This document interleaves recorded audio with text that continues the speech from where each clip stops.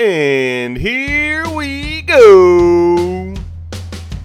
It was truly a masterpiece. I don't know about all that. Absolutely the worst movie ever. Hands down, bar none, the greatest action spectacular ever. Well, the other one, just stick 'em up. Are you asking me? I promise I'm not gonna sing this time around. Welcome to Don't Be Crazy Podcast. I'm Justin Cavender. With me, as always, Mr. Zachary Rancourt. Here we discuss and dissect what makes a film absolutely amazing or just pure rubbish. All that we ask of each other is don't be crazy. Don't be crazy, Zach. Welcome to Paul Verhoeven's Day. All right. Dead My or Alive, favorite coming day. with me. Yeah, that is a good one. Yeah, my favorite day behind President's Day and Flag Day. So, And my half birthday, which I just was celebrated. a couple days ago. I know, Yes. you're halfway to 42. I don't know about you, but I'm feeling 42. Oh, that's a good number. That's a great number. I can see your knees deteriorating as we speak. Oh, motherfucker, dude. When I swear to God, now I just sit here and my knee hurts. it used to have to be steps, but now it just being alive makes it hurt. It sucks. I feel that. My knees have been deteriorating since I was like 15. Oh my God. We have a guest today, Zach. Ooh, I like guests. Do you want to introduce him? I only know him as Rob at DigiFluid. How are you doing, Rob? I'm doing good. Thank you for having me on again, guys. Nice to see you. Thanks for jumping the gun. We were going to introduce you, but that's okay. It happens. You're an eager little beaver. You just gotta stop being so funny, Justin. Everyone laughs at all your jokes. You're like the coolest guy in the world. I laugh at everything you say. You're a terrific audience. Terrific audience. We ain't no Walters. We ain't no Walters over here. We're the ones who laugh at everything you say. Yeah. Oh, I know. Walter always giving me that side eye. He's not impressed with my comedy. I have it on tape, on videotape. But Happy New Year, everyone. It is January 1st. It's also my Uncle Richard's birthday. He was the first baby born in Merced County, circa 1955, I believe is when he was born. It's kind of exciting to be the first baby born in your county. But that's I like that it's... Happy birthday, Richard. I like that it's circa. We're not really sure. I'm not. I think it's 55.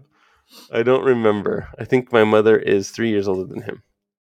So, what can you do? Anyway, yes, Happy New Year to all. Happy New Year, guys. Kind of sad about Betty White, huh? Yesterday? Oh, I know. Especially well, I like to think it's good comedic timing. That's what I'm telling myself, that she just did that magazine spread about her 100th birthday coming up, and then she passes away before it comes out. I like to think that is her sense of humor. That works for me, man. That was sad. Yeah. I saw that tweet was like 3 days before she passed away. That was sad. It's like, no. I mean, I can appreciate the irony, but it still made me sad. She was actually born, I think, in 1922. My grandma was born in 1918. But my grandma only lived to be 91 and a half. That's birthday in July. That is a full life. Exactly, yeah. Yeah, no, it's pretty cool. She has some amazing stories. One of the tweets that I saw that I really liked was, I admittedly wasn't a huge Betty White fan, but that's not because I didn't, respect her or anything like that. I just didn't watch Golden Girls and I wasn't obsessed with it. But I thought she was such a delight and so funny and so sweet. One of the tweets that I saw said, I want to live my life until I'm 99 and still feel like I died too young. Yeah, so, I saw that one too. That was nice. It was something along those lines, but I mean it totally makes sense. And the other ones that were kind of comedic and kind of like, okay, I get it. Yeah, because she lived through like 24 leap years. It's like, let's just call her 100 because that's bullshit. Her birthday was like mid-January. So she had so many leap 17th, years. Yeah, she had so many leap years. Then fuck it, she's 100. So yeah, 100%. Yeah, no, she was quite the pioneer too, man. She was like the first female to star in a sitcom. I think she was like the first female producer. She holds a Guinness record for, I think, longest television career for a female comedian or something like that. Yeah, it's crazy. First woman to produce a national television show. First woman to star in a sitcom. First producer to hire a female director, and the first woman to receive an Emmy nomination. Cool.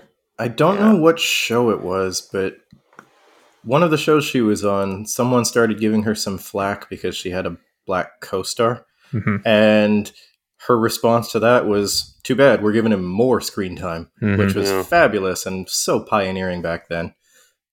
Yeah, it's just like Mr. Rogers. Those people are cut from a different cloth. 100%. Mm-hmm. Well, cool. Yeah. So, what have you guys been watching? Go bringing yourself into the new year. So I watched a lot. Had a very weird low-key holiday, but that's okay. But I watched Licorice Pizza in the theaters, the new Paul Thomas Anderson film. It was weird. I was one of like 8 people in the theater, and I was laughing. I got bored, but I really liked it a lot, I think. If I You got bored, but you really liked it? So it's hard. It's very much a hangout film, which is so different from PTA's other films, because Boogie Nights is one of my favorites, right? There Will Be Blood's incredible. And so to see this kind of film, it's just so melancholy at moments, but it's also a fun film. And I didn't grow up in San Fernando. I didn't grow up in California. So I think, Justin, you might relate better to it. But I do want to watch it again because it is a tour de force of acting and just filmmaking in general. I recommend it for anybody to watch it and kind of make your opinion. I've been trying to find people to talk with about it, and I haven't been able to. So they're like, "What? What is that?" So I watched that. I watched The Matrix Resurrections in theaters. I really enjoyed it. I don't think it was the best by any means, but I think it was better than Revolutions. But won't get into that too much. I watched The Santa Claus with Tim Allen. I watch It's a Wonderful Life. That's my new tradition now on Christmas to make me just cry out all my sadness. And then I finally finished Hawkeye, and I really enjoyed it. I thought it was good, and they did a good job of dealing with grief in that series. So thought it was fun. I watched Return of the King because always. And then I watched Death to 2021 on Netflix, which is an hour-long kind of mockumentary style thing that gives you a recap of 2021, and it was hilarious. I recommend it to everybody because it has a lot of famous actors who play fictional characters, talking Hugh Grant, Lucy Liu, Joe Keery. It was so funny. Mission Impossible Fallout, because I was bored last night and I wanted to watch something before midnight. So why not watch Fallout? Watch Henry Cavill just reload his arms and beat the shit out of people. And then Succession season 3. And have you guys seen Succession at all? I have not. Oh my God. My family watches it, but I don't. I think you guys will like it. Although, Justin, the one caveat I'll say is you don't like awful people, and these people are awful in this. But the reason I kid you not, like this is going to be in the pantheon of great TV shows. It's utterly remarkable, that the performances, the acting, the screenwriting. It's very much like a Shakespearean play. I think King Lear or Macbeth or something, and holy shit, it just keeps ramping up. Season 3 ended on an amazing cliffhanger. I am such a fan. Rumors are that season 4 will be their final season, but it is, the oligarchy, all that bullshit. So I highly, highly, highly recommend it to everybody. Succession is unbelievable TV. I can't say enough about it. So sorry. I yield my time. All right. That is a lot of stuff to watch. The Licorice Pizza, did you have to watch that in like an art house theater, or were you able to go to like your AMC to watch it? I went to an AMC. Okay. The one up in Linwood has a lot of screens. I think they have like 16 or 19 or something like that. And it's a lot of screens. They have an artisan series, so they even have foreign films too. But I have the A-list. I'm getting rid of it because there's nothing really coming out in January other than Scream. That's all I really want to watch anyways. So I canceled it, and I'll start it back up in the summer. All right. Cool. What about you, Rob? Oh, I watch a lot too. I just thought I'd narrow this down a little bit. A couple weeks ago, I went and saw Spider-Man No Way Home, and it was a freaking blast. I loved it. It's one of those movies where I come out of it thinking I enjoyed it, and then the more you think about it after the fact, and the more you chat with other people about it, the more you like it. So tons and tons of fun. I think that might be my pick for movie of the year that I saw anyway. I saw Matrix Resurrections, which was not as good. Not so good. Let's just say. Last couple days, I did a little bit of rewatching. I sat down and rewatched the Charlize Theron movie, Atomic Blonde, which is fantastic. I think it's just the best spy movie in many, many years, and puts a lot of even Bond to shame, and I'm a Bond fan. And sat down and watched Ren the other day too, the Akira Kurosawa film. Sweet. Which is always a good time. Over on TV, I've been watching the last season of The Expanse as it comes out every week, the first season of the new fantasy series Wheel of Time, premiere of Book of Boba Fett, which was okay, but maybe not as good as it could have been, and I'm about halfway through the new season of Cobra Kai right now, and that is just a ball. I love that show. Yes. I agree. I'm trying to slow play that one because I binged Succession and I'm like, damn it, I really want to watch Cobra Kai, but I started The Witcher per Justin's recommendation because he's been pestering me about it, and I was like, I don't get it the first episode, and That's so right. it got better towards the end though, so I'll do that. But I forgot there's a new season of that. I still got to see that. Yeah. And season 2 is linear. Season 1 has the weird time jump thing, but I hated that in season 1. Yeah, I was telling Zach, it's a big ask because it doesn't clear up the time jump until like the penultimate episode, and you're like, what the fuck is even happening right now? But yeah, that was such a badass though. Henry Cavill is just so good. Like I was kind of lost for a while. I was like, and then I got more interested towards that battle at the end when he just owns like the 12 guys that try to attack him. I'm like, in the village. It's crazy. He just holds his sword like down for some reason. It's cool. Yeah, I got a kick out of. Sorry. Oh, go ahead.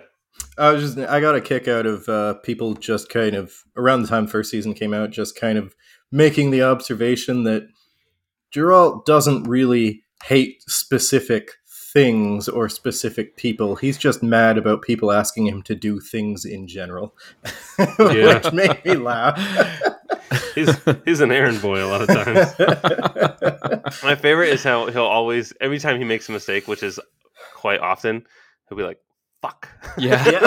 That's a meme. That's a meme that I see all the time, and it's just like, fuck. Yeah, it happens like every episode. He's just like, fuck. It's so simple, it works. I know, it's pretty great. He's a super fan of The Witcher as well. He read all the books, he played all the games. Yeah, he's a big nerd apparently, which is really cool. Super nerd. Yeah, man. It's great. What have you been watching, Justin? Whatever. I watched The Matrix Resurrections, which I actually watched like 4 a.m. at like volume 6 with the closed captionings on while I was holding my baby. The opposite of how it's intended to be. I know. Well, I mean, I didn't hate it or anything like that. I was just kind of along for the ride, and it was fine. And then watched Lord of the Rings. Last night I watched Sicario because good pick. Favorite movie of 2021 is Sicario, and then which I think it has been since like 2016. I know. It's my favorite movie of the year. Then Megamind, watched that last night, and Cobra Kai, which I also plowed through. Got up early in the morning and just couldn't turn it off. Although I will say, my buddy Josh, he came over. I had 13 minutes left of the final episode. Oh, God. Yeah, he swung by to deliver some Christmas presents. It was great. And he's like, hey, what are you watching? I'm like, Cobra Kai. He goes, oh, are you almost done? I'm like, I got 13 minutes left of the last episode. Oh, man. That was great. Love the show. There's so many cool nods. There's even one part where during the tournament, a girl kicks another girl in the face the same way Johnny Lawrence does in the first movie. And then when he walks back to the sidelines, there's like a secret handshake, high five kind of thing. And this girl does that with Johnny in the show too. And I was like, oh my God, that's like from the first movie. You mean the illegal kick? No, it's not illegal. Not according to the All Valley Karate Tournament. That's the crane kick. This is a different kick. Oh, okay. Sure, okay. We'll go with that. Do you even karate, man? I've never been to the All Valley Tournament, though. I've been to the Skagit Valley Tournament. Yeah. Yeah. Karate isn't a hobby. It's a way of life. Yeah. It is in the Valley. You better believe it. It's good shit, though. I loved it. I'm excited for season 5. Can't wait. Yeah, I'm thrilled they already have a season 5 coming. I think they start filming like next week or something like that. So nice. That's exciting stuff. But this week we are hopping in our little time machines and we are going all the way back to 1987 to watch RoboCop, directed by Paul Verhoeven, who you might know from Total Recall, Basic Instinct, Showgirls, all the good ones, Starship Troopers, and Hollow Man, which is terrible, by the way. I hate that movie. It is. It's so bad. Holy shit! Yeah. No, it is not good. Stay away from that one. It was written by Edward Neumeier and Michael Miner. And the cast includes Peter Weller, Nancy Allen, Ronnie Cox, Kurtwood Smith, Miguel Ferrer, and Paul McCrane, who you might know from ER. He was Dr. Romano. For all you ER fans out there. Sure. Critical reception. It was kind. This movie has a whopping 90% on the old Rotten Tomato meter there. Wow. Which is pretty impressive. I'm not going to lie. I was expecting a lot lower, just because people are people, Depeche Mode. And Depeche Mode. that wasn't the case. But Dave Kerr from Chicago, our buddies in Chicago. Oh, boy. He did not like it. He says, Of course. RoboCop relies for most of its impact and, more disturbingly, for much of its comedy on an absurd exaggeration of physical force. Wow, that's quite a sentence. Let's see here.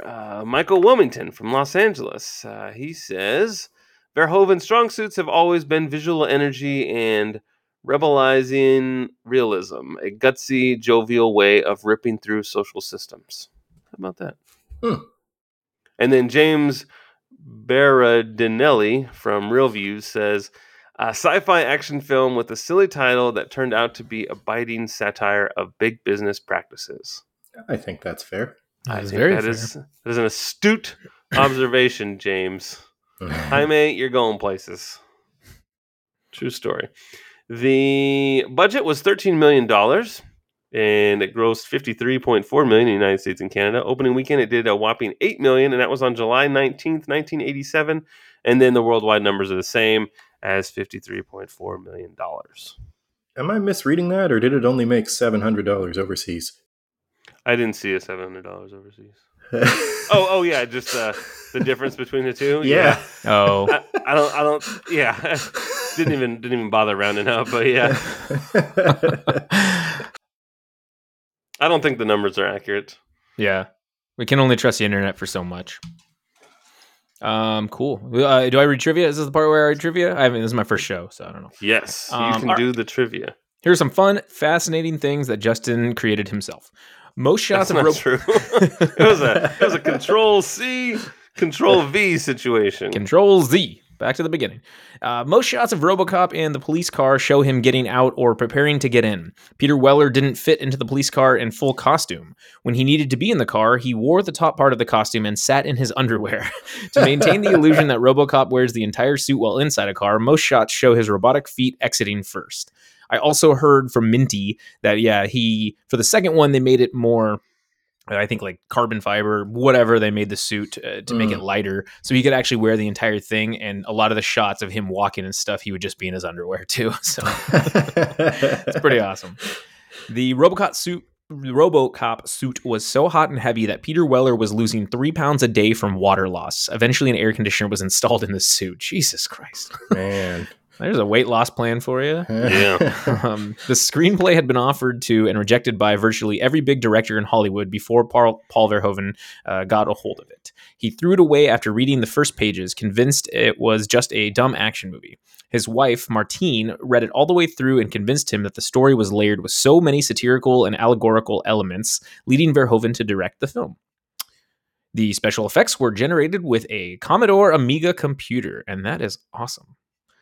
The repeated line, I'd buy that for $1, comes from Cyril M. Kornbluth's short story, The Marching Morons, which presents a similarly cynical view of an over-commercialized future that's desensitized to violence and war. A radio game show in that short story uses the line, I'd buy that for $0.25 as its signature phrase. Finally, the studio decided that Rob Bottin would be the ideal person to create the RoboCop suit, as he just finished doing the special effects for The Thing, one of my favorite movies of all time. I got 2 posters up there. So nice. Cool. Do you guys say Nobody Bottin or has Bottin? 2 posters. I don't know. It's brand new. How do you? Probably Back to the Future 1 fans. I say what do I say? I would say Bottin. I say Bottin. Yeah, I say Yeah. Bottin. Yeah, I say Bottin. Actually, I heard Bottin was one of them too. But We had that Bottin was conversation once. I know, and I forgot how I say Planet it. of the Apes or something. I don't remember. We did. Oh, we didn't do The Thing. We did something else, but yeah. I was wondering about the I'd buy that for $1 when I was watching it, so that's I actually asked that's a him good in bit of an trivia interview. there. Yeah, I asked him in an interview, Ed Neumeyer. I'm like, hey, when you wrote I'd buy that for $1, did you realize that was going to become like or did you think it could possibly be like a pop culture phenomenon and something everyone says? And because I was like, I guarantee you, everyone on that side of the camera has said it at least 1,000 times. Yeah. It was all of my friends, you know. And he's like, yeah, we needed something for a sitcom, and I'm like, they all had catchphrases in sitcoms, and so it made sense. Did I do that? Oh god. Exactly. Did I do that? Oh boy. Yeah. Okay. Another fun thing too is sure. that Ed 209 is named after Ed Neumeier too. That's right. Oh, okay. Also, they wanted Arnold for RoboCop, but for Murphy, but he was too big, so the suit would have been even larger. I mean, could you imagine? Like, can you imagine Arnold RoboCop? He'd be like 7 feet across the chest. Yeah, it'd be pretty crazy. So Peter I Weller, heard that Michael Ironside was also Michael Ironside, the guy who plays Dexter's dad. I always forget his name, but he's been in a lot of other movies. Yeah, he's been in a lot of other movies too. And then also, there's another person I think like Tom Selleck or something like that. But Peter Weller had just done Buckaroo Banzai, and so they were like RoboCop with the Tom Selleck mustache. That'd be so awesome. It'd be all sexy. He'd be like, "Hey, freeze punk!" Especially if you saw it and like, because his mouth is open. Yeah, it'd be even more amazing if you saw his mustache under the helmet. That'd be awesome. I'm like, isn't that Monica's boyfriend? What the hell? Yeah. Okay, well, for anyone who hasn't seen RoboCop, I don't know why you're listening to this episode, but you probably should watch it. So here's the synopsis. Hell yeah. In a near-future dystopia, Detroit is on the brink of societal and financial collapse. Overwhelmed by crime and dwindling resources, the city grants the megacorporation Omni Consumer Products, or OCP, control over the Detroit police force. OCP Senior President Pete Jones, demonstrates ED-209, a law enforcement droid designed to supplant the police. ED-209 malfunctions and brutally kills an executive, allowing ambitious junior executive Bob Morton to introduce the chairman, the old man, to his own project, RoboCop. Meanwhile, Officer Alex Murphy is transferred to the Metro West Precinct. Murphy and his new partner, Ann Lewis, pursue notorious criminal Clarence Boddicker and his gang, Emil Antonowski, Leon Nash, Joe Cox, Steve Min. There should be an and in there. They ambush and torture Murphy until Boddicker fatally shoots him. Morton has Murphy's corpse converted into RoboCop, a powerful and heavily armored cyborg with no memory of his former life. RoboCop has 3 prime directives: serve the public trust, protect the innocent, and uphold the law. A 4th prime directive, Directive 4, is classified. RoboCop is hailed by the media for his brutally efficient campaign against crime. Lewis suspects he is Murphy, recognizing the unique way he holsters his gun. During maintenance, RoboCop experiences a nightmare of Murphy's death. He leaves the station and encounters Lewis, who addresses him as Murphy. While on patrol, RoboCop arrests Emil, who recognizes Murphy's mannerisms, furthering RoboCop's recall. RoboCop arrests Emil and uses the police database to identify his associates and review Murphy's police record. RoboCop recalls further memories while exploring Murphy's former home, his wife and son having moved away following his death. Elsewhere, Jones gets Boddicker to murder Morton in revenge for Morton's attempting to usurp his position at OCP. RoboCop tracks down the Boddicker gang, and a shootout occurs. He brutally assaults Boddicker, who confesses to working for Jones. RoboCop attempts to kill Boddicker until his programming directs him to uphold the law. He attempts to arrest Jones at OCP Tower, but Directive 4, a failsafe measure to neutralize RoboCop when acting against an OCP executive, is activated. Jones admits his culpability in Morton's death and releases the ED-209 to destroy RoboCop. Although he escapes, RoboCop is assaulted by the police force on OCP's orders and is badly damaged. Lewis helps RoboCop escape to an abandoned steel mill to repair himself. Angered by OCP's underfunding and short staffing, the police force goes on strike, and Detroit descends into chaos as riots break out throughout the city. Jones frees Boddicker and his remaining gang, arming them with high-powered weaponry to destroy RoboCop. At the steel mill, Boddicker's men are quickly eliminated, but Lewis is badly injured and RoboCop becomes trapped under steel girders. Even so, he kills Boddicker by stabbing him in the throat with his data spike. I did not know it was called a data spike. RoboCop yeah, it's like his USB stick. It's a really sharp USB stick. It doubles as a weapon, see? It only goes in one way, though, so they're already ahead of us there. That's true. RoboCop confronts Jones at OCP Tower during a board meeting, revealing the truth behind Morton's murder. Jones, in order to escape, takes the old man hostage but is promptly fired from OCP, thus nullifying Directive 4 and allowing RoboCop to shoot him. The old man compliments RoboCop and asks his name. RoboCop replies, Murphy. I wanted him to say the name's Murphy, but it's okay. The Murphy. The Murphy. Part 2. So that is RoboCop. It's a great film. Do you need a glass of water after that long synopsis? No, I'm used to it. I'm not wearing my teeth aligner, so it doesn't dry my mouth out as much when I talk that long. I know some of them are really long. Oh my God. That was a very, very good synopsis, though. Yeah. Hit all Summed the it all key up. major points without dragging on too much. We've had some really awful synopsises that we took from Wikipedia that were either way too short for a long movie or way too long for a very short movie. And I'm like, Jesus. I still think my favorite is Halloween Kills. Yeah. Where it's like Michael Myers kills people, goes to his house, credits. Yeah. We got a fire in here. Yeah. Oh my god, so stupid. Anyway, when did you first see RoboCop, and what were your first impressions? Rob, go. Oh, well, I know I said something kind of similar last time you guys invited me on, but this is another one I saw when I was super young, and I think probably a little bit too young, if we're being honest, because when I was a kid, there was that RoboCop cartoon that was on TV. And someone, I would guess my dad, but I don't actually know, thought it was fine for me to see the movie since I was watching the cartoon anyway. Yeah. I mean, and when you come out of this movie as a kid, or at least for me, it feels very, I guess the word would be kind of fantastical, maybe. It doesn't, you don't quite get, the themes of consumerism and whatnot when you're young, and you kind of grow into that as you get older. But as a kid, I mean, the pure spectacle of a big shiny robot stomping around the city and taking out bad guys, that was pretty badass. Agreed. What about you, Zach? Yeah, I was young also, and I agree.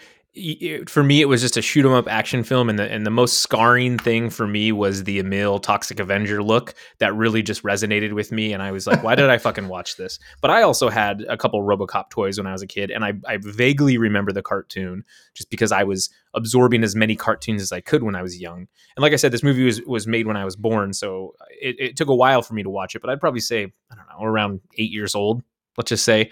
But yeah, upon rewatch as I got older and my brain developed more, I fucking love this film. So Nice. Yeah, I saw it in the theater. So I just turned 7. My mother took us, Jesus me and my Christ, sisters. Justin. Oh, I know.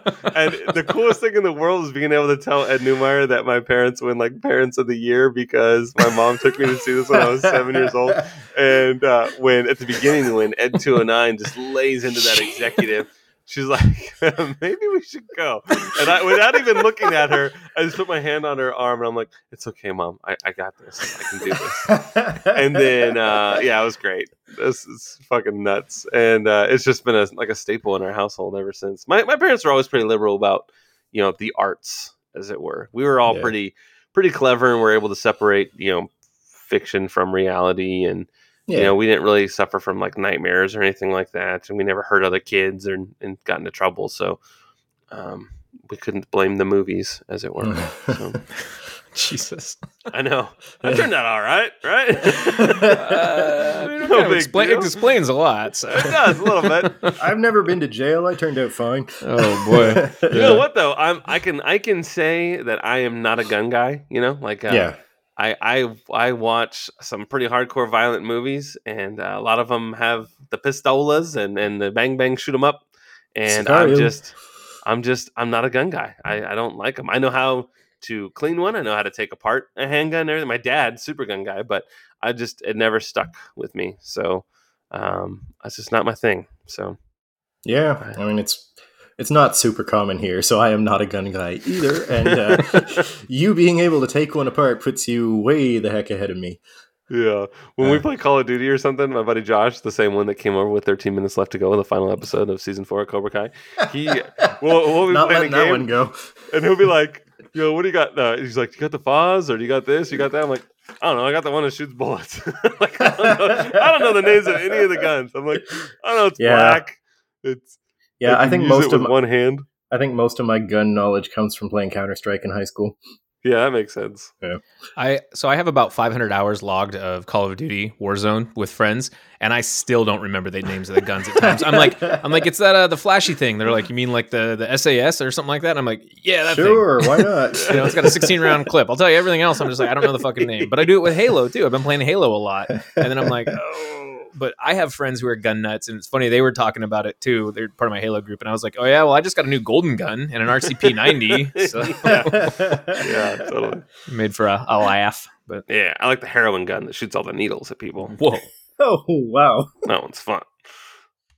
So yeah, That's great. I'm glad we all saw this at a very young age, and then as we grew up, we were able to understand the movie a little bit more, which I think is important because there's a lot to it. I mean, There is. that one critic said, it's a silly name, RoboCop, but when you peel back a couple of layers, I do think that there is a lot to digest in this movie. So, now, how would you rate the visual effects in RoboCop? Are they top notch for 1987, and would you say that they still hold up in 2022? Rob. I mean, for the most part, I still really like them, and I know it's not hardcore realistic or anything, but it's very how can I put it? It's very of the time action movie. You see the blood. Remind me of the name of the pack things again. Squibs. The way they're just exploding out of people's backs and fronts. I mean, that's every Arnold or Stallone hit movie in the 80s. That's Die Hard 2. You guys just did that a few weeks ago. Same thing there. Maybe not quite so extreme, but same kind of stuff. And it's fun. The gunplay and pyrotechnics, they're very identifiably 80s action movie, but they're still fun to watch. Right. I think one of the only things that I don't think stands up particularly well is it seems, or at least it looks like, Ed 209 was animated in stop motion. Yeah, he was a model. Really hard to watch. Yeah, especially when he falls down the stairs. It was literally just they built like these little mini stairs and they just chucked the model down it to make him fall. Stop motion unless it's really really good. Mm-hmm.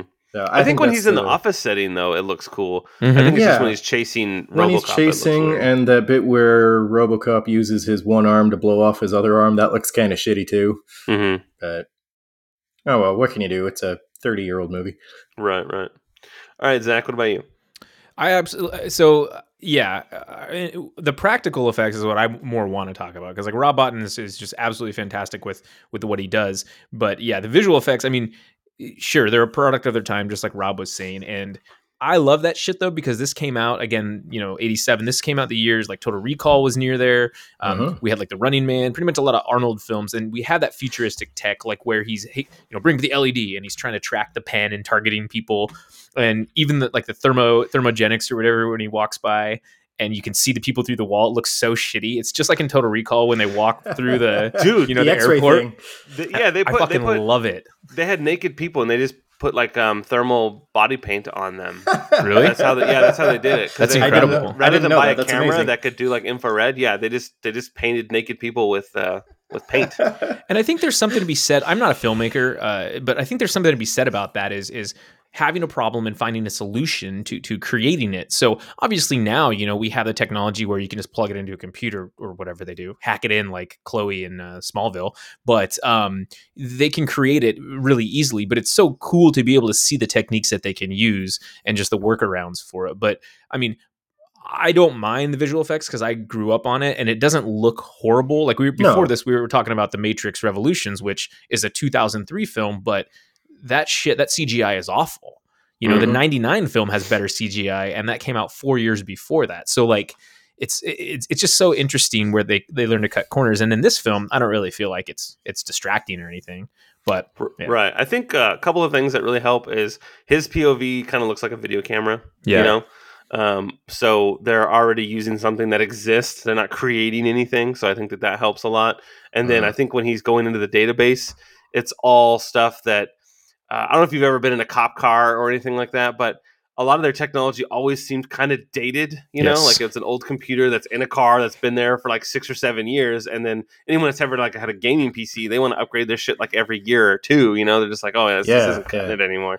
But I mean, with the technology that they have in a broke ass police station, it looked kind of futuristic, but also push button technology at the time, like how Alien is, it has like this sort of retro vibe to it, but in a futuristic way, which I think always works to sell it, Yeah, and they even do little, almost kind of subtle touches, like when they're first rebuilding him into RoboCop, and they've got the guy with the drill coming at the camera, going to the four corners, and the grid zooms in a little bit more every time he drills. I loved it. I'm like, what? Yeah. What setting does he need to drill? And it zooms in on. Yeah, that's so cool. And then I like the the facial recognition software when he's identifying a meal, and then all of his it's like mouth, nose, eyes, ears. yeah, but I mean, in a way though, it works. Like it would just be.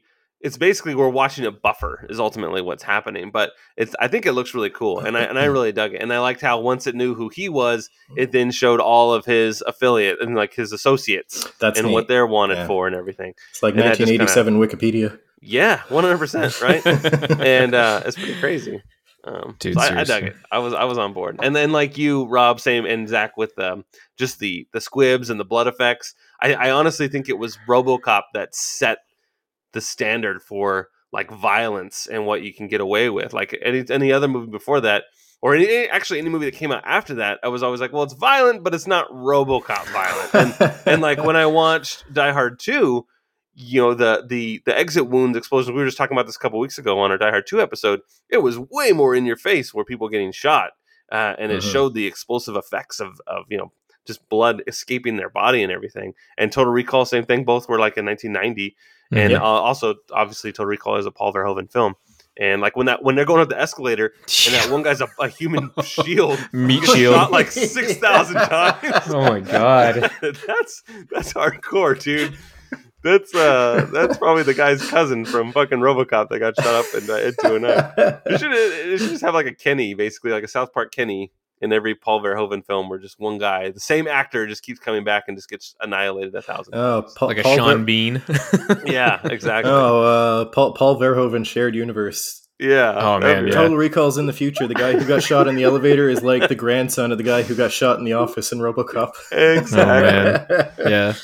Oh man, but yeah, you're right. I think the visual effects are pretty awesome. And as I was watching it, just the other day, I'm just like, fuck, this movie's so cool. I love it.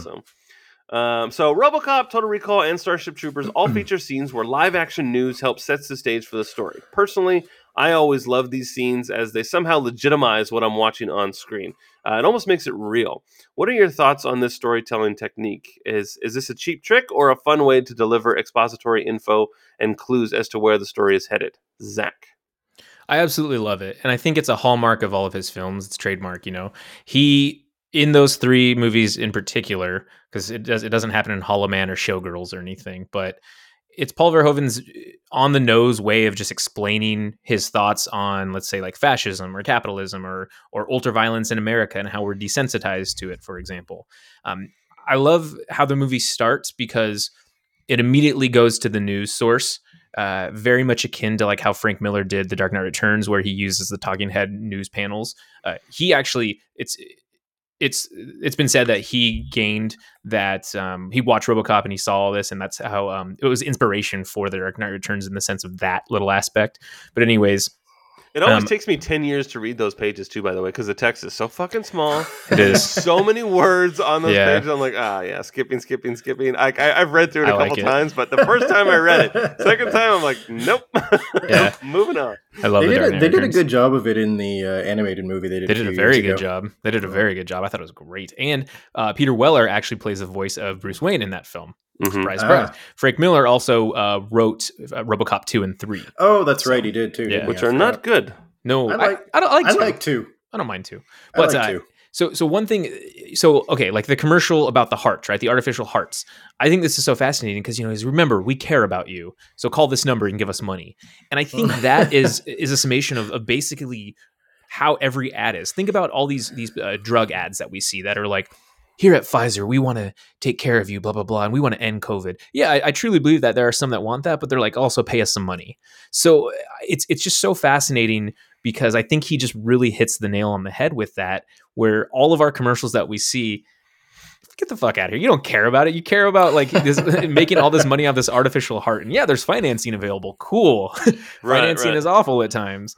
Yeah. So 60 easy payments of $200. Yeah, I know. So I can get that Ronco roaster that I saw on TV, right? I was actually kind of wondering if the artificial heart by Yamaha was product placement, advertising for Yamaha. Yeah. Well, and think about, so like in Starship Troopers, right? The do you want to know more? All of those things. If you strip down Starship Troopers, and I know, Justin, this is one of your favorite movies, and like we did it on a previous podcast, it's a recruiting aspect, right? The entire film is like, oh my God, Yeah. military looks sexy. All these hot co-ed showers with Denise Richards and Dizzy, whoever she is. Like, this is awesome. And I gotta Dina go, Meyer. Dina Meyer, yeah. Dina Meyer, yeah. I gotta go kill bugs and have a tattoo. It's just so fascinating, you know, and it's just like that wartime propaganda. Like, you can do your part by squishing cockroaches outside, sort of thing. Right. But also just going down the rabbit hole too, right? Like, do you want to know more? How many times have you started on one article and then at the bottom there's exactly, like, what's Goldie Hawn up to these days? It's the clickbait before clickbait, right? Exactly. And so I think Verhoeven was miles and years ahead of all these people. He knew this was going to happen. And then my favorite one from the RoboCop film was the Red Alert, where he's like, "Mom, you can't bring forces over here to Pakistan or whatever," and he's like, "Don't piss me off," and nuke them. I think that is pretty obviously like how our politicians and military just kind of play literally as grown men acting as kids with bombs. You know, it's just insane to me that we're in this nuclear arms race at moments. Drop of a hat, Seattle could be gone off the map for some reason. So, and then after they hit the nuke button, they all high five and hug each other. Like, it's fucking crazy. But I think without those in this film, it would just be a shoot 'em up action. You have some of his satirical commentary in it, but those are really, really apparent and in your face.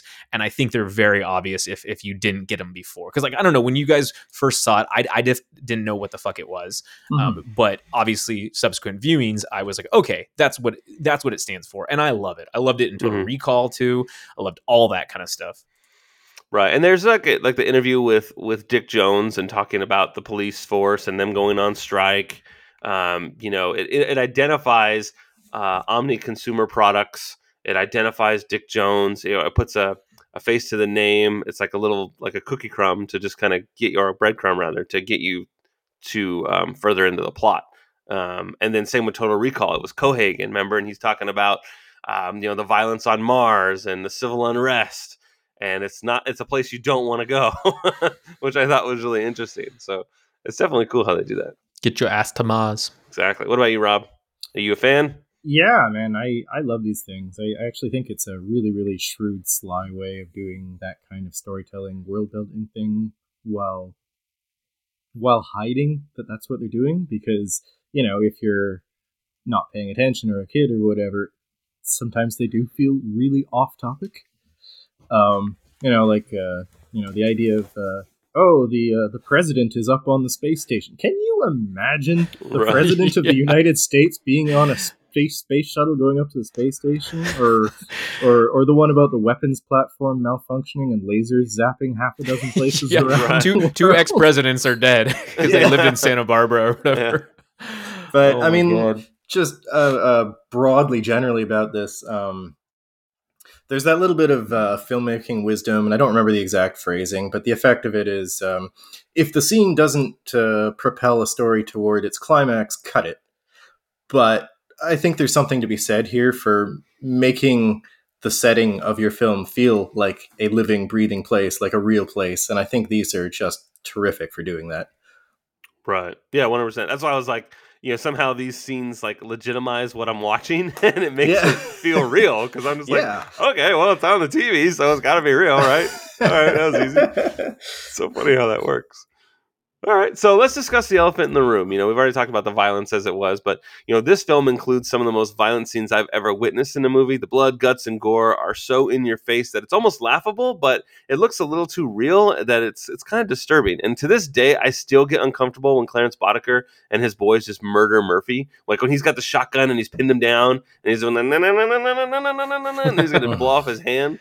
I fucking hate that. And I know Ed Neumeier and Paul Verhoeven are super fans of violence, and this is clearly a satirical approach on action and violence in film. Did they hit the mark, or did they cross the line? Rob? So I'm gonna split hairs here just a little bit.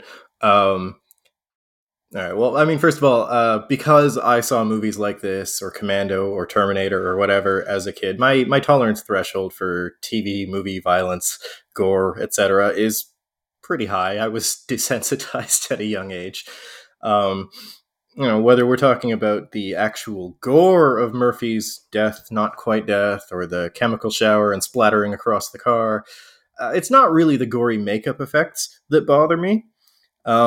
But they did a particularly, I don't know if good is the right word here, but good job with the sequence of when they're doing Murphy's murder, the way it's acted by Peter Weller and Kurtwood Smith, the way the bad guy gangs are giggling like hyenas, the suspense of how it's drawn out.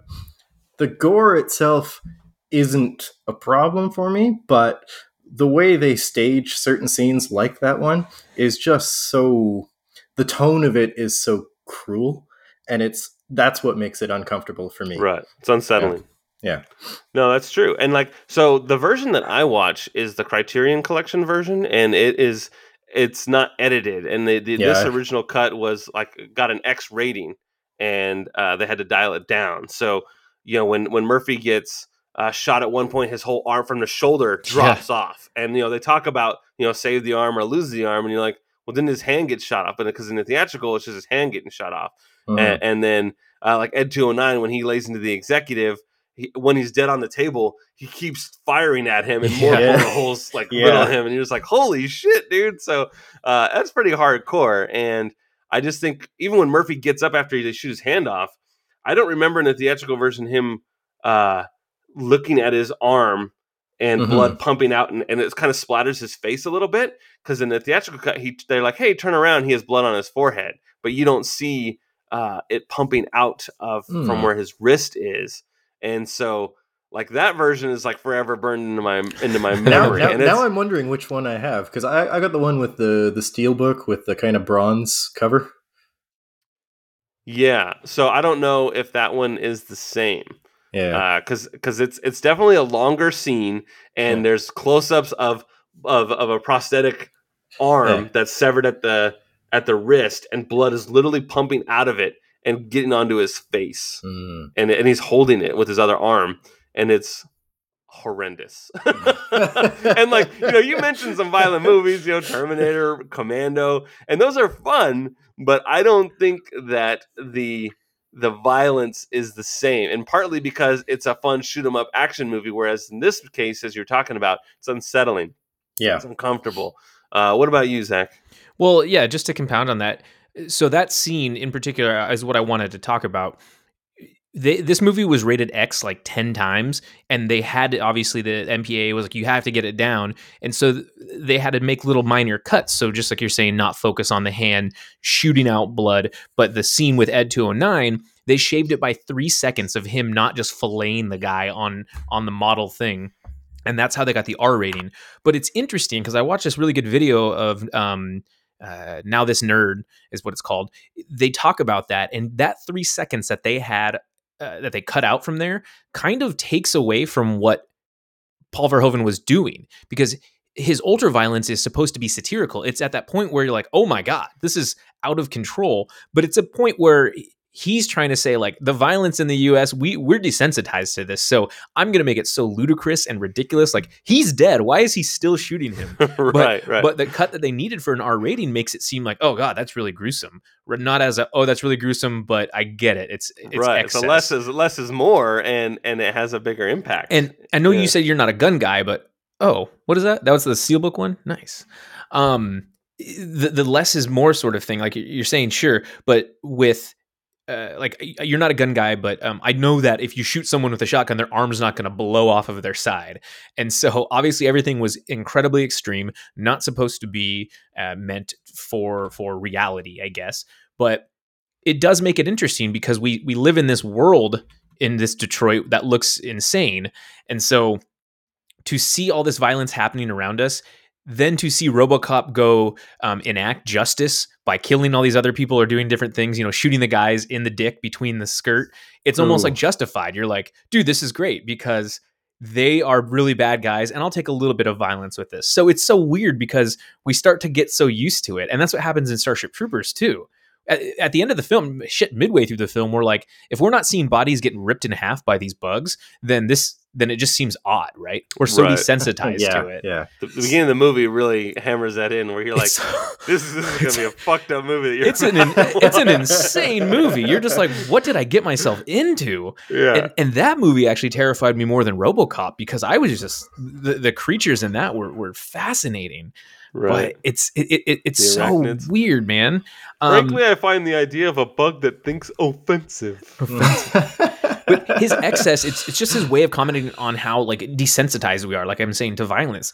And in Total Recall, they show on the news, they show the police raiding Mars and straight up murdering people on film as these newscasters are just talking like it's a normal thing. Mhm. Right. But is that any different than what we have seen on news before? I mean, obviously not like that, but we've seen some pretty fucked up shit on news before. So I would argue that it was RoboCop that desensitized me to violence, because that's the movie that escalated to another level. I'd Yes. seen Terminator, I'd seen Conan, I've seen all these crazy 80s action movies, but it was RoboCop that really just said, okay, well, that your action movie's cute and all, but check this shit out. And this is RoboCop. it cranked it off the scale. And then, his follow-up is Total Recall, which is also pretty goddamn graphic. And like when they're losing their oxygen and their faces are getting all sucked off and everything, that's pretty gross. Oh yeah, Arnold with the eye bulge. Yeah. Oh, dude. The guy on the escalator that's getting all shot up. Richter's arms getting severed. See you at the party, Richter. Exactly. But And that's then Starship Troopers just says, you know what? Fuck all that shit. Let's just put that in the blender and make it even worse. And then, and for me in Starship Troopers, I was really grossed out when the brain bug sucks out. I hate that the dude's part. brain. Just the sound in general. Oh, Yeah. that slurping sound that it makes. Yeah, that was gross. I was like, I'm glad I'm done with my popcorn and soda. At this point. That's Chicken pretty sandwich fucking that I'm eating. yeah. So I mean, I would definitely argue, as I mentioned earlier, like it's pretty violent, but it's not RoboCop violent. And to me, that's what set the new standard and basically desensitized me to movie violence. Yeah. And I think it becomes Verhoeven's subversive commentary on America's fascination with the violence. But so I get what you mean by that totally. I don't know if I can pinpoint the movie that desensitized me to violence, because I was scared shitless. Like I couldn't watch Halloween H2O when I was a kid because I was terrified. And then I finally watched him like, I love this so much. Like his head got cut off. Yeah. So for me, I mean that totally makes sense and it's justified for the reasons you're saying.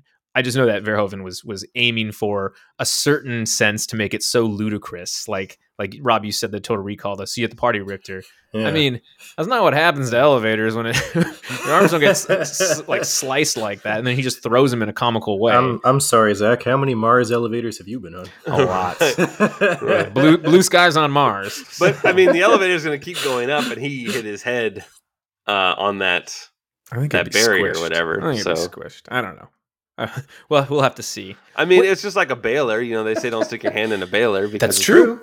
Yeah, it's basically the same concept. Daryl said I could use the baler. No, he didn't. Yeah. All right. So I guess follow up would be. Oh wait, go ahead. Sorry. I was just going to say one thing that I think is so fascinating in Verhoeven's films is he has this way of kind of seducing us with violence through his characters. So, where the women do the behind shake for the menfolk. Yeah, there you go. Yeah, actually. There's a hole in the wall where the men can see it all. I've been there. You have this average Joe, right? This Peter Weller, who's a normal cop, or you have average Douglas Murphy, or you have Douglas. Can I finish? No. You have Douglas Quaid, who's this gigantic construction worker guy who just dreams to be more, and you have Johnny Rico, who's a normal high school quarterback, beautiful man, but they're average. Was Hauser when he was the construction worker. Just throwing that in there. But they have these illusions of grandeur of becoming an action star, and they can pick up a gun and all of a sudden they're just murdering people left and right. Who hasn't wanted to be Rambo or John Wick when you're growing up? Justin and I talk about the movie The Big Hit all the time, and it's an awful movie, but I had like a bag of fake guns and I would carry it around. This is actually sounding really bad. In my house, and I would do like I'd jump from my bed to the other bed because my brother and I shared a room, and I'd be pretending like I'm shooting and stuff. I wanted to be an action star because of this kind of shit. And I think Verhoeven really kind of honed that in, and he seduces us with that violence. And I think it's very apparent in Starship Troopers, like, hey, come join us. You get guns and you get sexy babes and bugs. Enlist today. Yeah. Yeah. But if that makes any sense, that's kind of what I was gunning for. Sure. I'm seduced. Not only by the dark side, but by Verhoeven's violence. Whoa. Yes. So, I mean, I know, Zach, you mentioned you were grossed out by the toxic waste with Emil, and then Rob, you were also uncomfortable with the laughing of the gang as they were murdering poor Murphy. Was there any other standouts where you were just kind of grossed out or uncomfortable during the film? I absolutely am not a fan of any kind of sexual violence in a movie. So even though the guy got what was coming to him when he got shot through her skirt by RoboCop on his first trip out of the police station, the lead up to that makes me really, really uncomfortable. Mm-hmm. When they're all like heckling her, and yeah, it's bad. He's like, "Ma'am, you are in shock. I will notify a crisis center." Yeah, I agree with that. I don't like that in any film too. It makes it seem very uncomfortable. Yeah, but yeah. The Emil scene, like we were talking about with the Toxic Avenger, Murphy dying. It is a hard scene to watch, especially. I think I had the NC-17 or the X-rated version as well, because all the scenes that Justin was talking about, like the extra few seconds, I believe I had that in mind. Yeah, that's what I was trying to figure out here. And they shoot him like 30 times. He's like, I'm out of ammo. I mean, it's body armor. Yeah, the reason they stop shooting is not mercy or he's dead. It's oh fuck, I'm out of bullets. It's out of bullets. It's just crazy. And then surprisingly, and I've talked about this several times, I don't like food in movies or when people eat, and so the baby food, it just looks disgusting to me. And something about how it comes out, like the sound, it's gross. I don't know what it is. It just bugs me. There is a word for when you're uncomfortable with the sound of someone chewing or eating. I don't know what it is, but there is an actual term for it. I wonder if that's kind of like a offshoot of that somehow. Yeah, and I know that there was that movie, the Platform, that Steve wanted me to watch. And so he kept talking about it, and I saw a trailer, and I almost got sick just because of all the fucking binge eating that people had, and I was like, nope, can't do it. Yeah.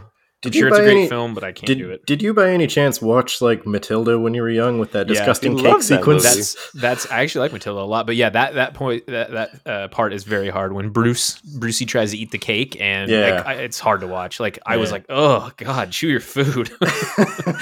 I can hear you getting fatter.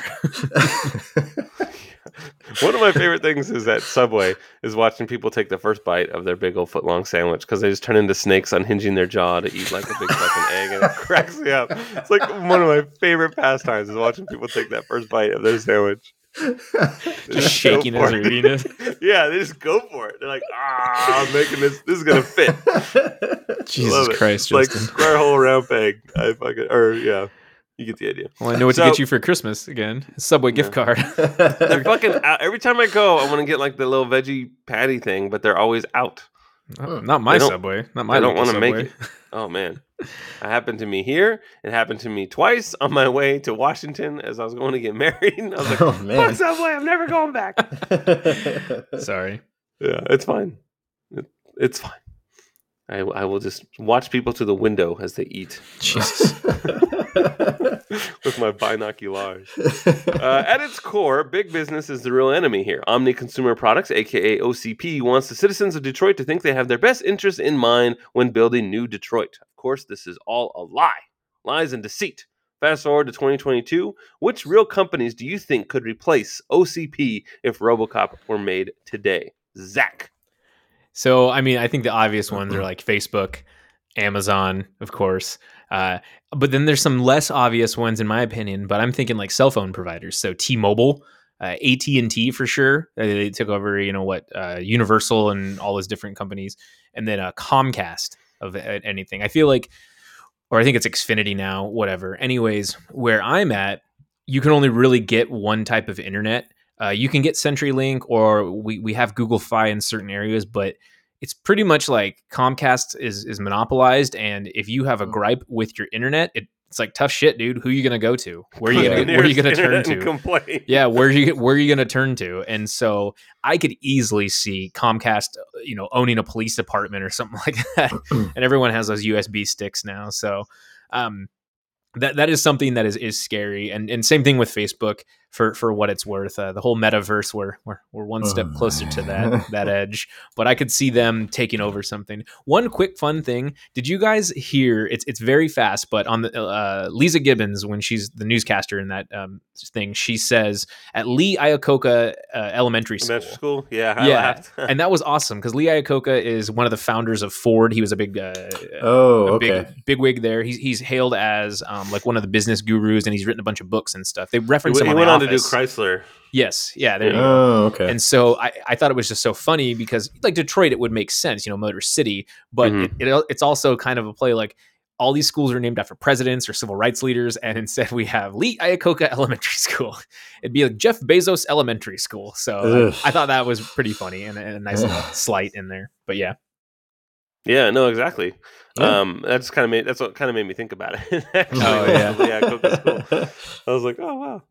Yeah, according to Wikipedia, Amazon has 1.4 million employees. Whew. Yeah, I struggle a little bit with this one because, we do tend to veer toward things like Amazon or Facebook or Walmart, even Disney, whoever has Disney these would make big sense. corporations. But I don't know. There's just something in my head that doesn't quite connect with the kind of callous brutality of the way OCP operates. And Sure. I kind of got thinking, well, there's those gigantic defense contractors that you guys have in the States, places like Grumman or Raytheon or whoever else, and they seem like the type who might, all right, we're going to run this neighborhood now, and we're also going to try out our new military-grade robot tech thing stomping around because we just invented this thing and we want to see how it works. So that was kind of where I went on that. Sure, and that makes sense because like when Dick Jones is upset with Bob about going over his head, he's like, "Who cares if the fucking thing worked?" Like we were talking about military contracts for the next 10 years, spare parts. It was all about just the income that they were going to get off of this idea, this patent, and so that's definitely. One of the things that you learn at a pretty early age in science fiction is anytime a cool invention is made, the question is, well, how can we weaponize it, right? Yes. So regardless of what it is, whether it be, a telephone or a computer or a missile, it's how do we turn it into a weapon? And I think that that is at its core. When Disney is having their meetings about the next fucking Pixar movie, well, how can we turn into a weapon? So I think that's just something that you have to ask yourself, like with Amazon and the fucking drones that are delivering packages. Oh gosh, have these people seen fucking Terminator? Like this is totally gonna Skynet. Yeah. Right, I know, right? And like, I don't know. I'm pretty sure you guys. Go ahead. I was going to say, did you see that news article the other day about having to reprogram? I think it was Alexa's because it told some kid to stick a penny in an outlet. Oh, that's terrible. Yeah. That was very interesting. Yeah, it said she asked Alexa like, "Hey, truth or dare," or something like that, or give me a dare, and it said, to put the penny on top of the quarter or something like that in the outlet. And parents like, the fuck, right? And all the little computers inside the computer are like, dude, check this shit out. It's all connected, right? It worked. Your smart stove is talking to your smart refrigerator and laughing with your smart TV, and they're just like, "Oh, check this shit out." Tweeting from my refrigerator. Yeah, it's pretty crazy how connected everything is, right? Like we were watching Project Runway on IMDb TV, and that I guess is free through your Prime membership or whatever, and commercials were appearing, and there's an option to buy it on Amazon through your TV. And I was just like, holy shit, dude. That pops up on YouTube for me, too. There's now ads that you can pop up. It's like, you want a new flannel? And I'm like, what? As I'm wearing a flannel. Yeah, that's crazy. But like data capture, right? That's one of the big things right now. So, when, Google knows everything. Every time you go on your phone, all of a sudden there's an ad for something that you were just talking about. And that's weird. That's creepy. My phone knew that we were pregnant before my family knew that we were pregnant. And I think that is so crazy. Diapers are on sale. Right. And it's like, dude, we haven't even had the kid yet. Calm down. So it is scary. So something to think about. So Anyway. For sure. Would you argue that RoboCop is human? Is this version of Murphy entitled to basic human rights, or is he just a machine and property of OCP? Rob. So I think there's I think there's two ways of coming at this. Oh I mean, my god! You could talk about it. You could talk about it, legally. Legally, he's dead. Legally, he signed away his body. There's no wiggle room. This is a giant corporation with an army of lawyers. He's got no rights. But the thrust of the film is the emotional core of the film is Alex Murphy being dehumanized, treated as less than garbage by Boddicker, dehumanized and treated as property by OCP, but gradually coming back to his humanity until we get to the end where he finally puts it out there, asserts, "My name is Murphy." So, I mean, I think, yeah, absolutely. He is a person. He is not just a machine. He is not property. He should have rights. All right, that's fair. What about you, Zach?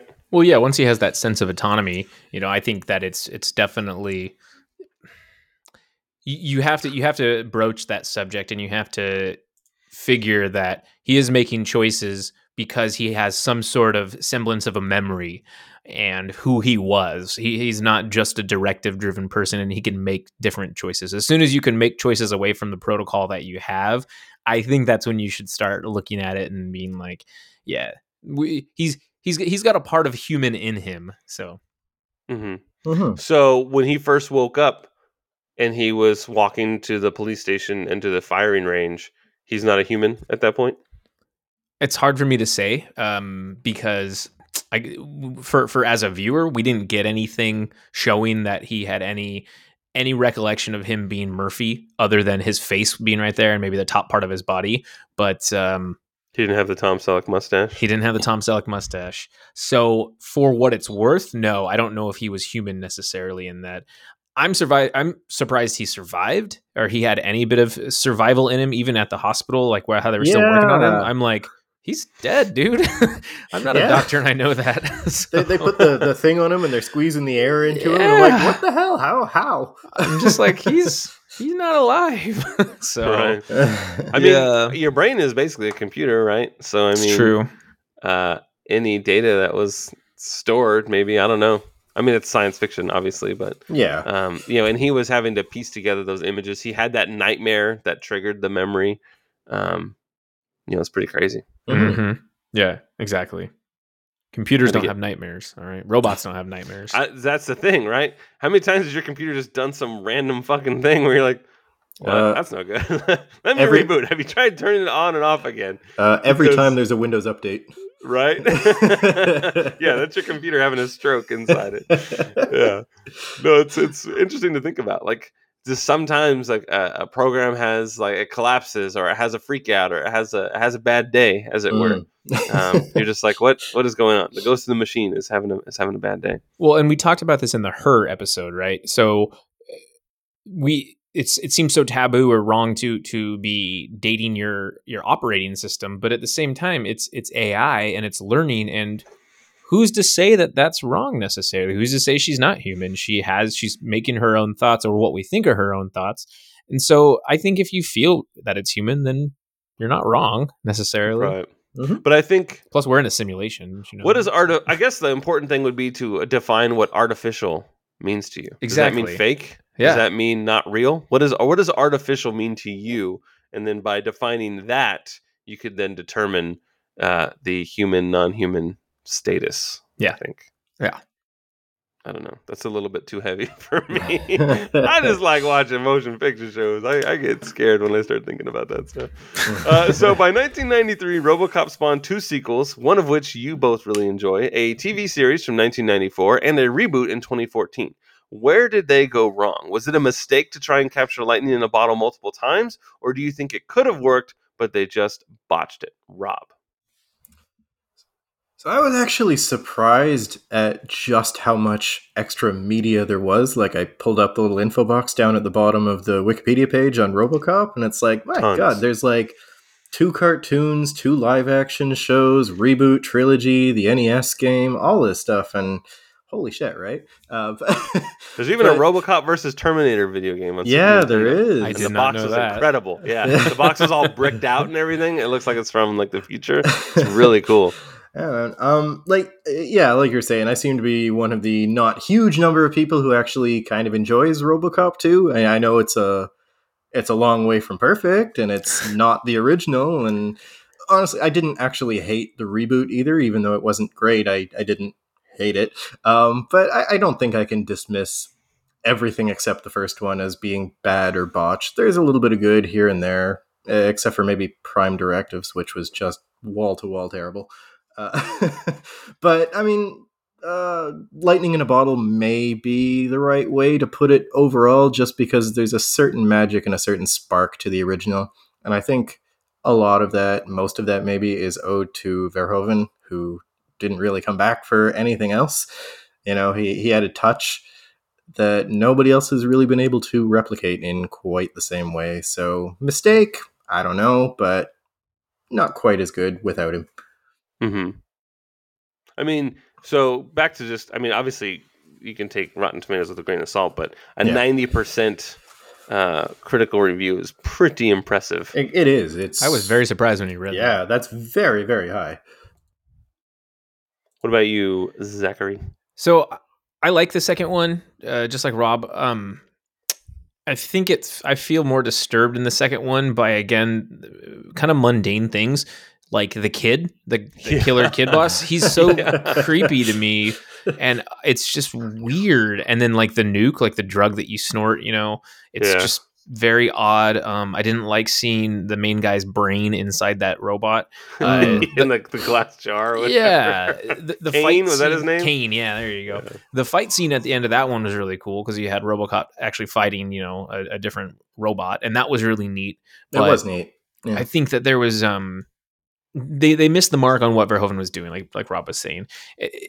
This is one of those films that it's just so hard to reboot or to remake and even reboot. It's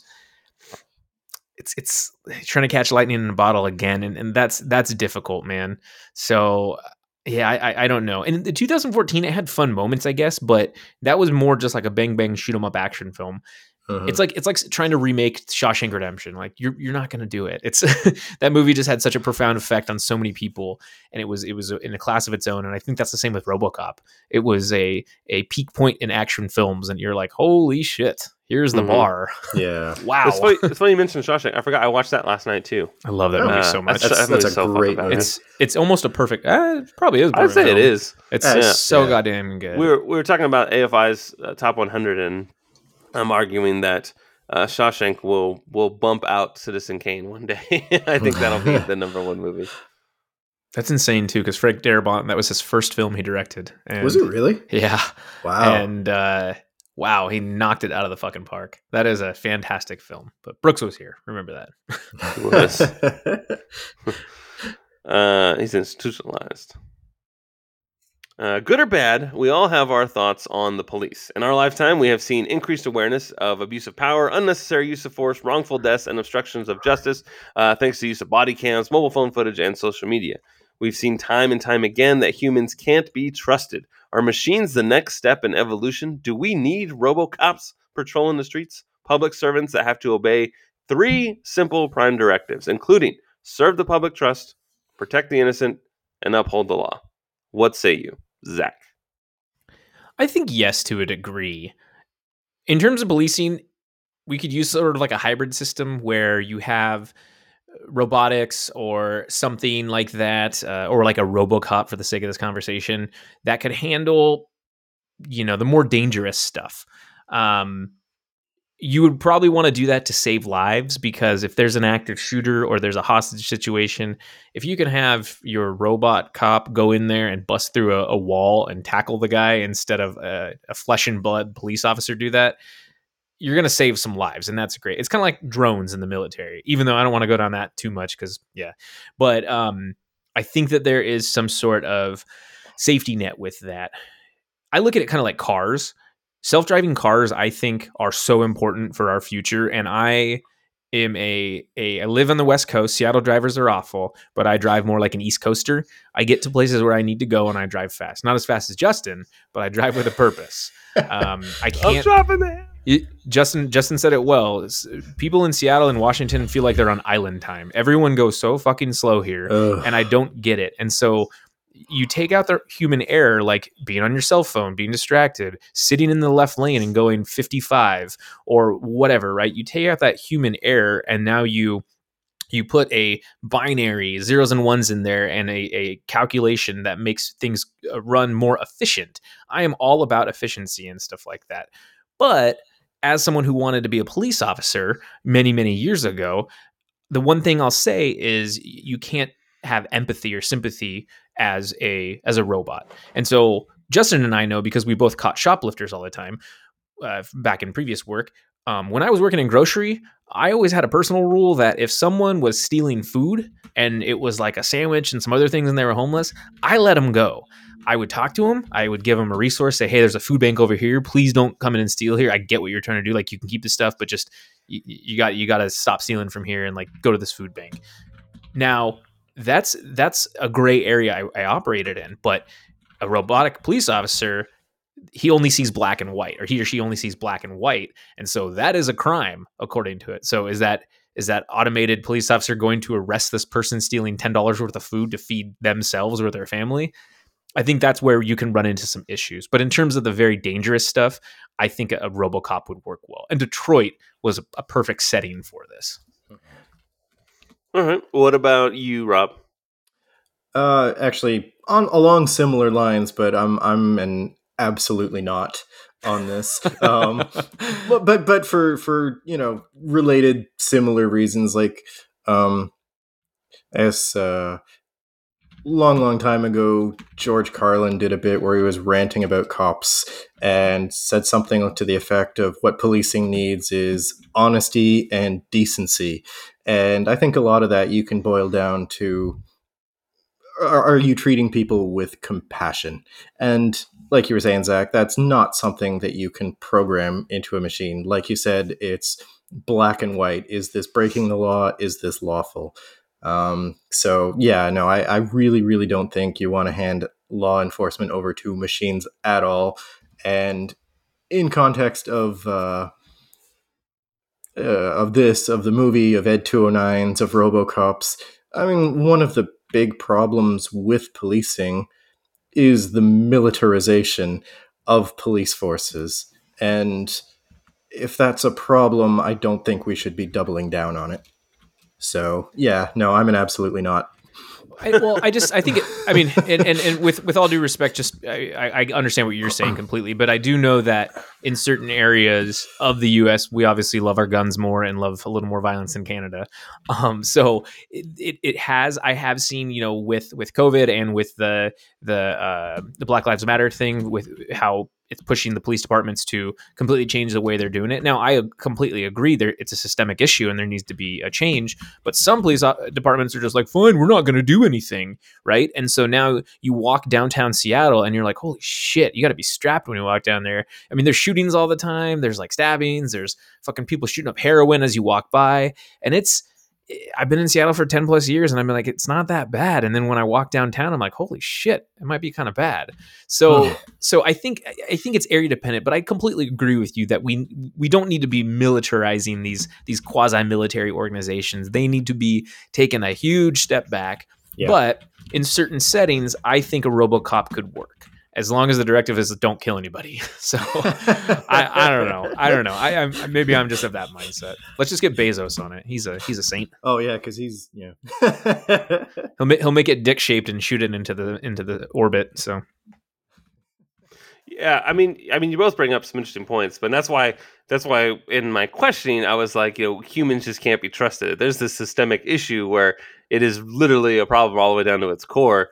It's hard to trust humans. Like in the movies, internal affairs are always the bad guys and for cops, exactly. Right? Yeah. And it's like they're the ones that are trying to have checks and balances and making sure that these cops aren't hurting people and abusing their power and slipping guns in or taking money. And we the viewers are being told that they're the assholes, they're the bad guys in the movies. Mm-hmm. And I was watching Sicario last night. I was just talking about it, right? Kate Macer, she's driving everyone in the house crazy because she just won't get on board with what Josh Brolin and Benicio del Toro are trying to do.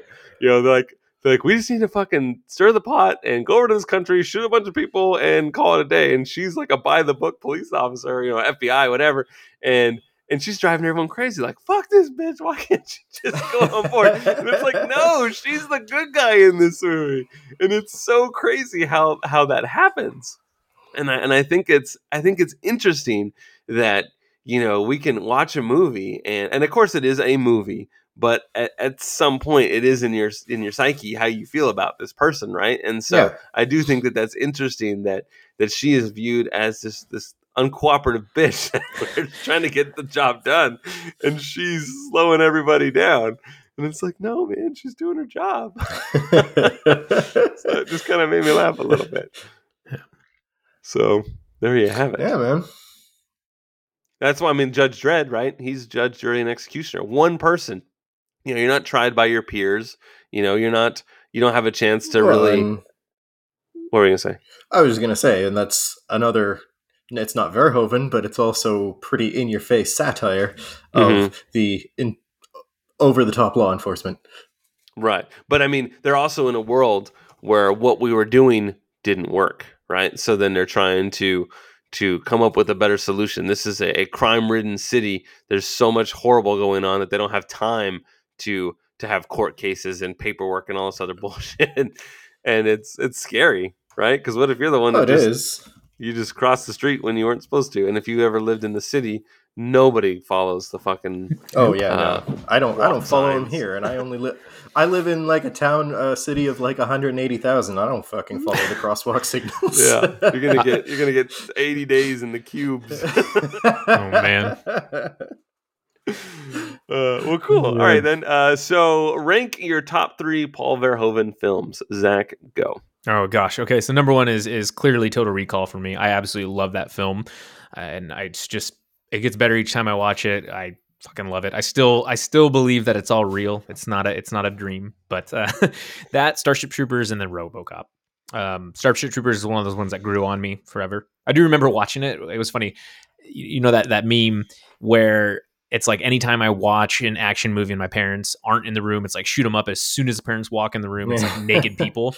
Well, the shower scene, my brother and I are watching Starship Troopers, and my dad just happens to walk right through. He's like, "What the hell are you watching?" And he has to turn it off, and I'm just like, "Damn it!" So, that was the best part. That was the best part. But so Total Recall, Starship Troopers, and RoboCop for me.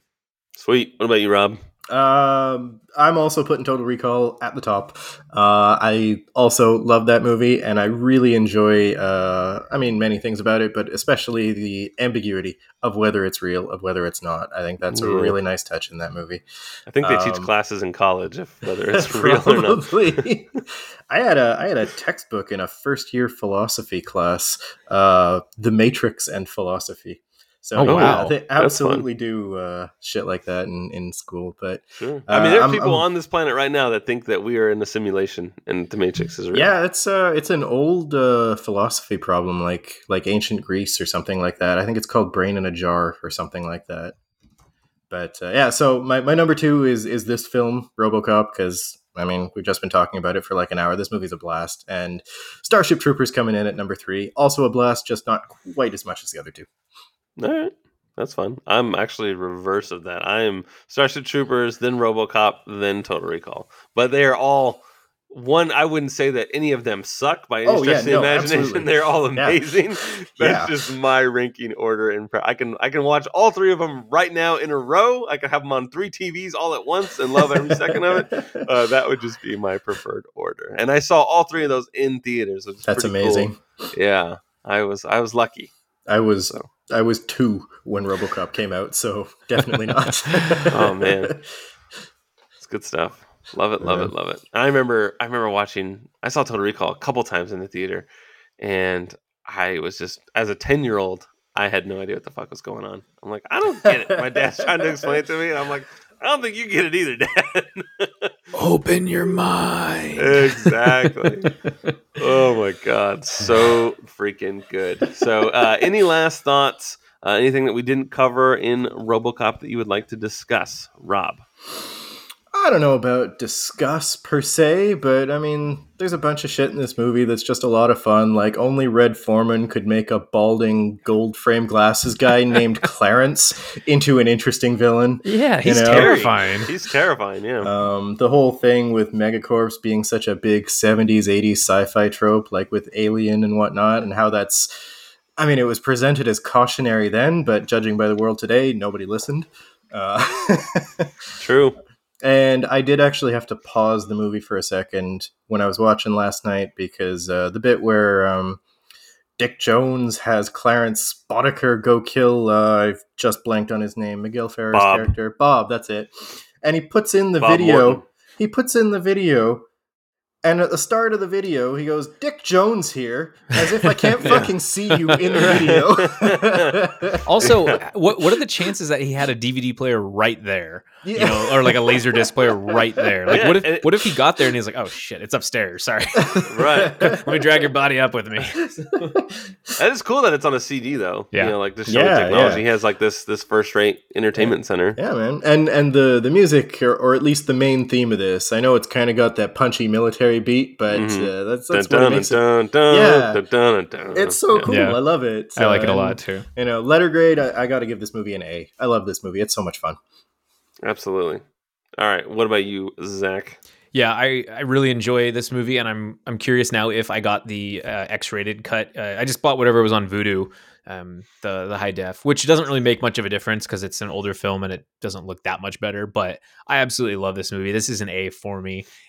It's always worth the rewatches. I don't really know if I know anybody who doesn't like Paul Verhoeven. Yeah. Maybe they just don't get Yeah. it if they don't really get it. Just So, don't get it, dude. yeah. Yeah. No. Was the aspect ratio weird for you guys on your No. TVs? Not mine. Well, I was watching on disc too, so. Okay. Mm. Yeah. Did it start and say RoboCop here? No. Yeah. Oh man, I love Ronnie Cox. That guy is such a badass. He's great. He Yeah. always plays such assholes. It's so good. No. I Yeah. love it. Except in Beverly Hills Cop, he's not a bad guy. You know, he's He's a hard ass, but he has a heart of gold after that too. yeah. You know, Like, I mean, he's he straight not, up lies at the end. You know, he doesn't really act anymore. He's decided he's a musician and he tours around with his country band. Really? Yeah. Wow. Wasn't he Yeah, he in was still Star Trek alive. or something like that for a hot minute? Yeah, I've been watching Star Trek. He was in a two-parter in Next Gen, way Yeah, he's back. an admiral. No, he was the captain who took over command of the Enterprise when Picard was got aboard. captured by... No, when he got captured by Cardassians. Oh, that's right. Like there are four lights, Yes, Yeah. those ones. and that guy's the angry butler from fucking Titanic. That's David Warner. He's been in a bazillion things. Wasn't Yeah. he in Jumanji too? In Ninja He's Turtles the dad 2. in Jumanji. Yeah. Oh yeah, Ninja Turtles too. I forgot about that. But, Yeah. yeah. Oh no, Where you I'm thinking of a different guy completely. Yeah, he's Bogomil in Beverly Hills Cop. Yeah, exactly. Yeah, I think he still takes an acting gig now and then, but I think at this point he's like, I'm a musician. So Yeah, I saw him in something where he was really old. I don't remember what it was. It might have been it was Dexter. That's what Has it was. he- Yeah. has he ever had a looked cameo in young? Dexter? Well, I mean, he looked like. He's like Robert Duvall. I was surprised. I was surprised. I mean, I hate to say it, but he looked really unwell, I guess. okay. Is how I should probably say it. That's too bad. I look unwell sometimes. Yeah, he just looked gaunt. I don't know if that might be the right word for it. He looked gaunt. Gaunt. Could be like Voldemort's dad. Oh my god. So anyway, but yeah, he was in Being the Ricardos. Wow, so he is still Okay. working. He was a recurring villain in Stargate as well, Oh yeah, as an Stargate. asshole senator. I could buy that. I'd buy that for $1. I knew you were gonna say that. I was waiting for it. Oh jeez. Man. Well, cool. What are your final thoughts on Letter Grade, Justin? Yeah, absolutely love this movie. It is set the standard for me for what is acceptable violence on film, and I can't go back. It is one of those things where like the whole phrase "I can't unsee it." That is RoboCop for me. Is I can't unsee it, and I love it to death. I thought Peter Weller was a total badass. I started watching all the movies that he was in, like Leviathan. I actually really enjoy that movie. It's pretty terrible, but I actually really like it. I'm a fan of Peter Weller. He's also done and Star Trek. and it's because of RoboCop. Yeah.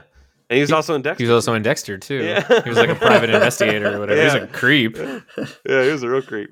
He got murdered in a van or something. It's been a while. Spoiler alert. Yeah, it's been a while. And he was in that other movie, like Scanners. Is that a movie? Is that what it's called? Yeah, where they like attack In your your brain head. or whatever Yeah, it is. yeah. The guy's like, "Get off my back!" For like 90 minutes. He just keeps yelling that. Talk about box art for films that'll terrify you. We'd go to my local video store and see that, and I'm like, I don't like it. I don't know what that is. I don't like it. No, sir, I don't like it. No. But no, RoboCop's fucking bad. The music's really cool. I even like it when they pull out of the parking garage and the bottom of the Mhm. car Sparks. bottoms out and the sparks fly. Yeah. There's something about that just kind of sets the tone for me. Like, yeah, we're on a mission. We're gonna get some bad guys, and I really dig it. I like, fuck you. I work for Dick Jones. I love everything about that. Like, Dick Jones. Like, he's supposed to be this really tough guy, but he just rolls over on his belly. He's just like, I work totally, for Dick Jones. Number 2 guy at OCP. They run the cops. You're a cop. Oh my god, I love that. Like, wow, that was easy. I think Um, real quick too, actually, I forgot to say it too when we were talking about the police thing. One thing that really sparked me too was the fourth directive saying you won't hurt senior executives of OCP. I think that was kind of a way of Verhoeven saying the rich think that they are untouchable, Sure. and unfortunately, Yeah.